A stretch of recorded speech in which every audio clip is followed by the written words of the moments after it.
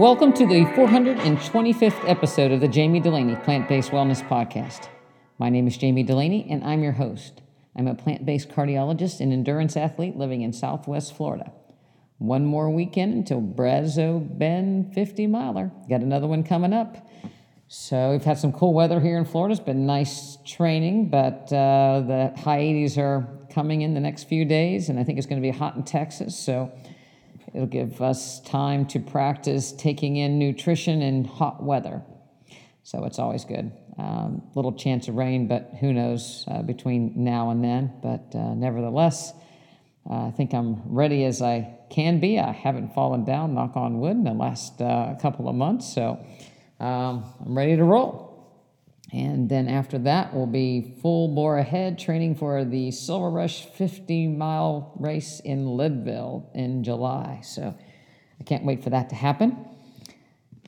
In looking at Leadville posts and things, I came across a man on mental training named Travis Macy. And Travis is going to actually join, he and his father are going to join me next week because he has a new book out, not only on mental training, but this book is called A Mile at a Time, and it is a chronicle of his dad's journey with Alzheimer's.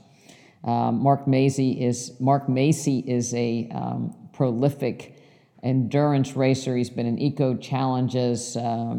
He's synonymous with endurance athlete events, ranging from day races and eco challenges and on and on and on. And we'll talk more about that. But he was diagnosed at an early age, around 60, with Alzheimer's. And he and his son, Mark, are being very open about his progress and how it's affecting him and the things that he is doing to manage his Alzheimer's and to keep moving forward. And it's a very touching book. They're, again, quite candid and open about a topic that a lot of times people are reluctant to talk about. I think it's going to be a great interview. I strongly encourage you to listen to this one. It's coming up next week. It'll probably try to get it up next week. It's probably going to be a tough interview for me because my father passed secondary to Alzheimer's. And a lot of things in the book, kind of triggered experiences that I had with my dad growing up and the closest we had. And it was a little different for me with my dad having Alzheimer's. My parents live in the same house. They have their own apartment, but they live under the same roof as I do, so it made it easier to care for my dad. My mom actually was undergoing treatment for lymphoma part of the time. She successfully beat that, but my dad ultimately succumbed to Alzheimer's. And it was difficult being a daughter and a physician. I wasn't his neurologist primarily, but I was the doctor of the family and looked upon to do something. And it was very frustrating when at times, and ultimately there was nothing I could do. But I think, I look back on our last days together very fondly, and I think that Mark, in his chronicle with his dad, is also looking at the beauty of preserving a relationship that you have with someone with Alzheimer's. And, maybe it's such that the person with Alzheimer's just lets somebody else carry the short-term memory for a while, because the memories always go on and people will always have the memories. And so it's nice to be able to share and enjoy day to day. And I think if anything can be taken away from his story, and of course we'll talk about it more, is that, every day is precious and we should enjoy every day. Not worry so much about tomorrow because we don't know what tomorrow brings, but making the best out of today and giving it all you got. So they're endurance athletes giving it all they got still. I'm an endurance athlete giving it all I've got still, and that's the way we're going to roll. So that'll be next week. So I hope you'll tune in for that. Published this week was a paper on obesity and a little bit of an argument back and forth on genetics versus environment. Certainly there's a role of genetics in obesity, but you can say have genes changed that much over the past 20 years because there's been a market rise in the actually more than 20 years, but probably since the 80s in the incidence of obesity in especially the United States population. And has our genetics changed? Probably not, but our environment certainly has changed with the more fast foods, more energy-dense foods, more availability of poor quality foods, so that people that have a genetic tendency, be it to extract more energy from food perhaps, have a greater hunger drive, less satiety drive, certainly it makes it more difficult for these people in the environment that we live in today. The problem with food is that you've got to eat some, and so it's hard to control what you eat. And I think, one of the things that I look at with most lifestyle diseases is it's multifactorial, meaning that there's nothing really happens in isolation. There's more than one reason for things to occur. And again, in the incidence of obesity, if people were eating like they did in the 60s and there wasn't the fast food and there was limited amounts of processed food, certainly the control would be a lot easier. And, I think sometimes the media, everybody plays a role in trying to make people feel perhaps good about their bad habits. But, I guess some foods some people can't eat. Probably some foods no one should eat. But certainly some foods take their toll on some people to a much greater extent. And I think that occurs with obesity as well as cancer, as well as heart disease. So we all are individuals to some degree, but the food that we're exposed to is just about how much of a bad food that you can tolerate. And maybe the wisest choice would be to try to avoid some of these bad foods altogether for all of us. And even when you look in the context of Alzheimer's is often labeled type 3 diabetes, and that certainly glucose metabolism in the brain might be as bad as the accumulation of tangles and tau and different amyloid fibers. So again, most Alzheimer's, most dementia are multifactorial. Whether there's a vascular impairment, people throw sugar under the bus, they hook sugar and carbohydrates together, and this thought is, should we be eating a high-fat diet? But again, the etiology of diabetes is the impairment of glucose absorption, secondary to the receptor being blocked with fat. And if you look at brain health, certainly there's a cholesterol component to it. So especially when you look at microvascular disease, increased fat, decreased glucose metabolism. So it kind of all goes together, and that a healthy diet is going to be helpful in the prevention of dementia and Alzheimer's, much more than these fringe diets, high fat and watching out for sugar altogether. Our brain runs on carbohydrate. We just need to figure out how to make the brain of people with dementia use the carbohydrates better. So a lot of research going on, and we'll talk about some of the options for treatment. But I'm still of the mindset that a plant-based diet and new studies are coming out all the time showing that a plant-based diet is still very much beneficial and certainly not harmful to people with dementia. So I'm sure that's going to come up next week to some degree. I heard an endurance athlete talking about his digestion problems and his indigestion that he's had from an early age, and it brought up what crosses my physician's doorway almost on a daily basis, and was personal for me, is the intake of oil and indigestion. Oil can really lead to a lot of inflammation in, again, people that are predisposed, but a lot of people. And sometimes people think that, as he did, that spicy foods are the cause, but it's really spicy foods in the presence of oil that cause the problem. I know from a personal standpoint, a familial standpoint, my grandfather had indigestion, my mother had indigestion, I got indigestion, and so it was thought to be some sort of, hereditary thing going on.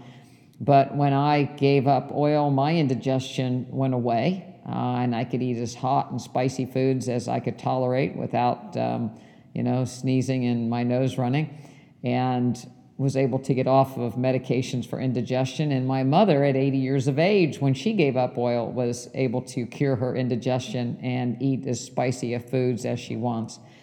And numerous people that have come in the office with indigestion, I've not had a failure yet for people that got off of oils, especially processed oils, high fatty foods, that their indigestion didn't go away.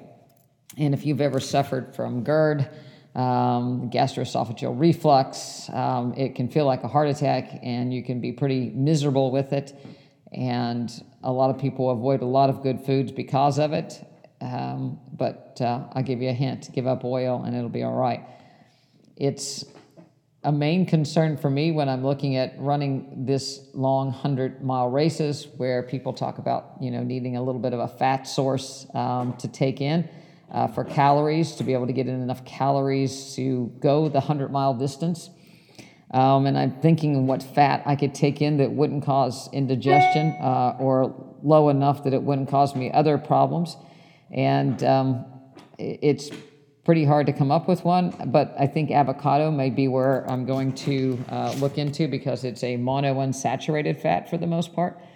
And so I'll probably try to use some of that with carbohydrates, because avocado doesn't seem to bother me like a processed oil would. I don't eat a lot of bars that have a lot of oil in them, because those can cause me indigestion. A lot of the gels that have nut butters in cause me indigestion, or added coconut oil can cause me indigestion. So if you suffer from GI issues, you might want to look at the added oils into things that are causing you problems. One thing I haven't talked about much is soy, and there was a recent review of the literature concerning soy products that was quite extensive, and I found quite interesting. Few tidbits that I really didn't know the nitty-gritty details on, so I'd like to share with you. First of all, when we look at soy, I'm going to lump it all together, whether it's tempeh, tofu, miso, soybean oil, soy protein isolate. Most of the studies lump a lot of those together when they look at them. Some break them down into their various nutrient components, but a lot of them overall look at just people's soy intake in general. But certainly soy products are a great source of protein.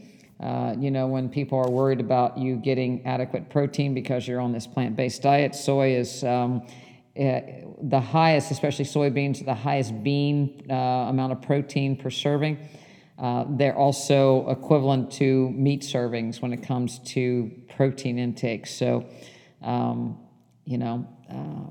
that can be your answer to that question. Everybody gets wigged out about that word tofu or tempeh, but the reality of it is the protein is very adequate and quite good and very well digested. There are some people that argue that it's not a completely digestible protein, but those controversies have been largely laid to rest, and there's no big governing body that thinks anything different than soy protein is very digestible.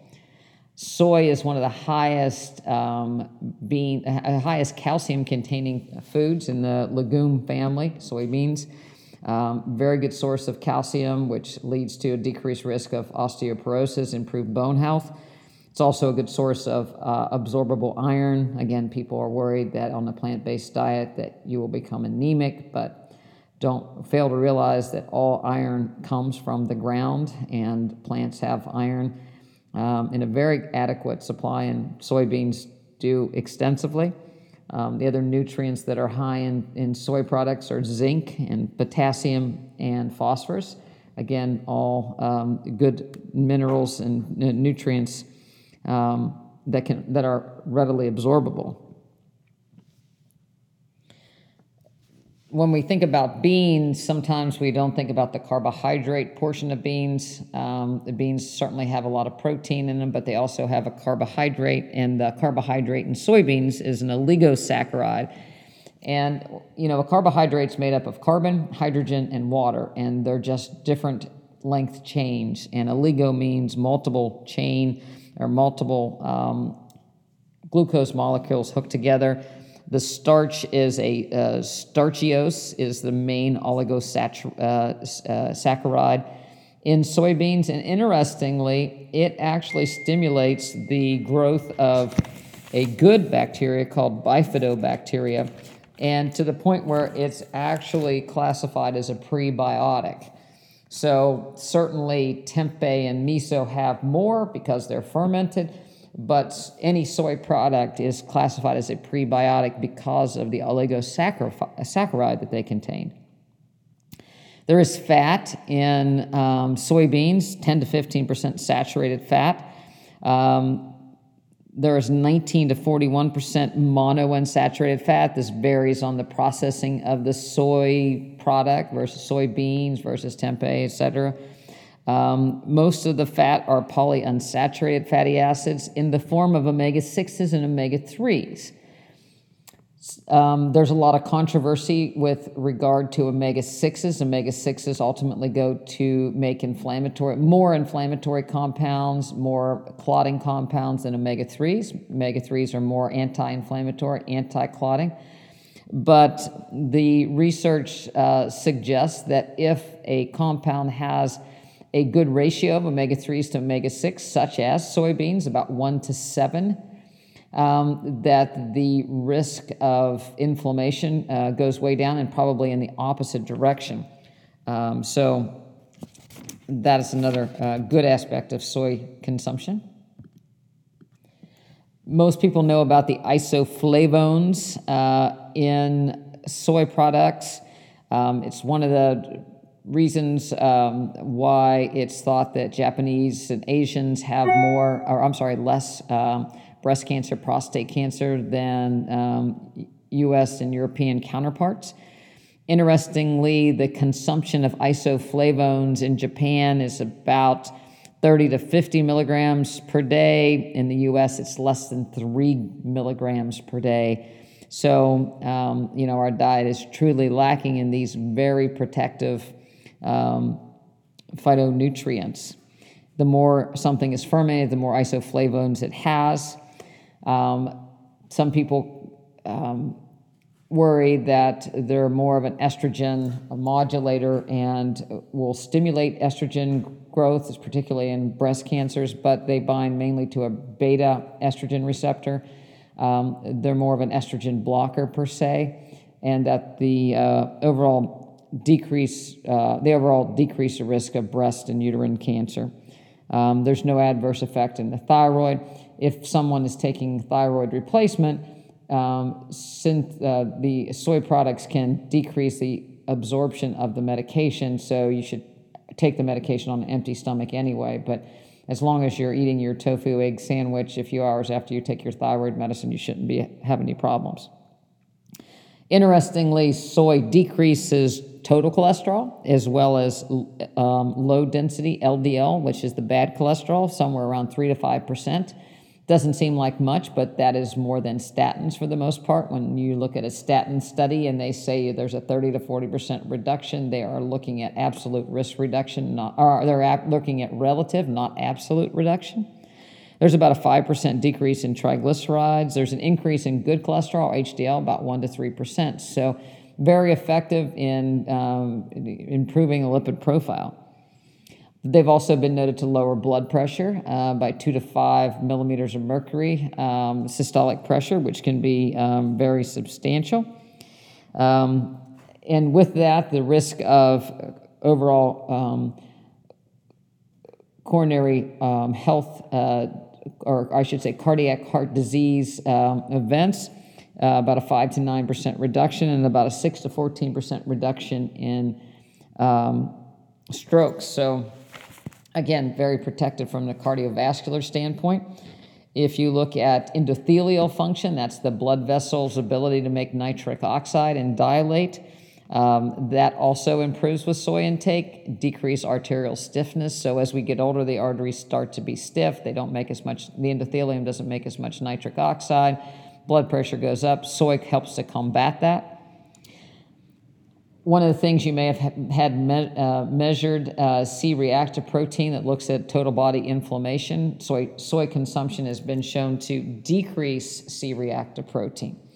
So when I'm saying all these things, not only am I saying, you say, well, maybe it doesn't do it that much, but the fact of the matter is the bad markers are going down, the protective effect is going up, versus, I'll say, red meat, where we know that there's no protective benefit. So nobody says go out, except a few carnivore people out there that are out of their minds, go out and eat a bunch of red meat to improve your overall risk and decrease your risk of cancer. It's not out there. So not only does soy products not increase risk of bad things, but we're seeing a decrease in the risk of bad things happening. There was a study looking at the thickness of carotid artery, the intima or the endothelial thickness of the wall of the carotid artery, also shown to decrease with increased soy consumption. This was most advantageous in postmenopausal women. In the postmenopausal, especially early postmenopausal time period, is where women see the steepest rise of vascular events and carotid disease and intimal thickening. So this combats that. So, taking in soy products is a great menopause medication. It also lowers the incidence of hot flashes. Decreases the risk of breast cancer. So there's really not a better drug or a better food to start taking if you don't actively eat a lot of soy than at the time of menopause. When people have had a stroke and they've looked at neuron damage, permanent damage to the nerves, they've also noted that the increase of soy products is associated with decreased persistent nerve damage, so that's another good thing. Bone health, people worry about osteoporosis, 33% in decreased fracture rate with increased soy taking. Also improved bone turnover, which is you're taking down old bone, laying down new bone, which is very protective, increases with soy intake. The calcium uptake in bone is increased with soy intake. So again, overall bone health in multiple ways is improved with soy intake. So soybeans, miso, tempeh, tofu, soy milk, whatever your passion is. Again, breast cancer, especially earlier in life, associated with a 25 to 60% reduction in breast cancer. So if you have a granddaughter, if you have a daughter, they should be taking in a lot of soy products. You get rid of the almond milk, give them soy milk. Get rid of the meat, give them tofu. Get rid of, make soy yogurt. Any way you can get soy into young girls is very protective against breast cancer. Add that onto the improved microbiome and possible decreased risk of obesity. You're tremendously affecting the risk of breast cancer in young girls. If someone has breast cancer, the invasiveness of recurrence is much less. The 5-year prognosis in breast cancer is improved with soy intake. There was a pretty large study with 11,000 women, decreased recurrence of breast cancer, decreased mortality associated with soy intake. It actually amplifies tamoxifen. It doesn't inhibit tamoxifen if taken with it. There was a couple studies that showed it to be as an equivalent of tamoxifen. Decrease in metastatic prostate cancer. Less stress as far as a protein on kidney function. We know that people that have renal insufficiency, the more protein they take in, the quicker they get to have a need for dialysis. Not so in the case of soy protein. So it's a good way for kidney failure patients or patients with decreased kidney function to actually protect their kidneys. And last, but certainly not least, is skin health. Decrease in wrinkles, improved elasticity, improved water retention into the skin, decrease in pigmentation as far as, those age spot things. Actually, an improvement of hair follicles. So if you're losing your hair, eat more soy. There's really not a downside to eating soy. They even looked at soybean oil, which 40% of isoflavones taken in the United States comes from soybean oil and products. The thing you have to watch out for is genetically modified soybean oil. So when you get a bar or something that has soybean oil, make sure it's a non-GMO, organic type of product. Same way with tofu. Most of the tofu is non-GMO and organic, but make sure that is part of it, which should be part of every vegetable that you eat.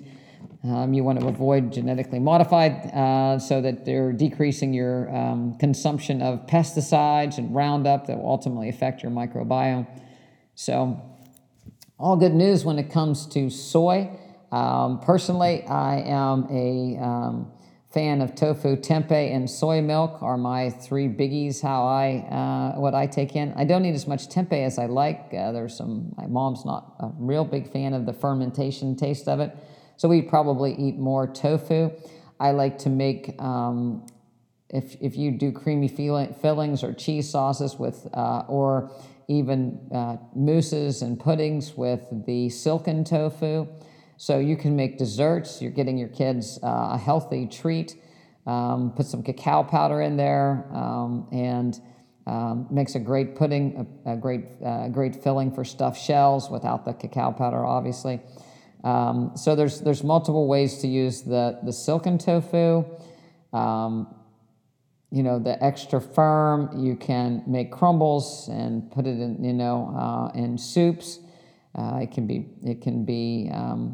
baked to make it crunchy on the outside. It can be added to stir fries. We like tofu egg sandwich. I believe that is my invention, where I take a slice of tofu and marinate it in mustard, garlic, turmeric, a little cumin, maybe a little smoked paprika, and a little bit of sulfurized salt, and that gives it the eggy type flavor. And I'll just dry fry that and serve it on a piece of sourdough bread with tomato, sprouts, greens, and a little avocado. Great brunch or great breakfast for dinner, as Addie would say. So that's one way, but we do eat a lot of tofu in our house, and it's nice to note that it's good for you in a variety of different ways.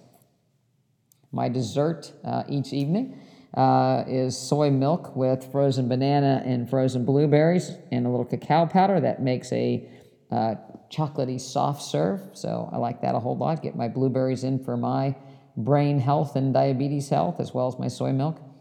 So those are my soy tips for today. I'm going to cut this podcast short because, again, next week's going to be pretty long and in-depth. So I will eventually do a race report on Brazos at some point. And next week is the Macy boys. And like I said, I look forward to talking to them about ultra running as well as predominantly Alzheimer's and their new book. So thank you for listening. See you next week.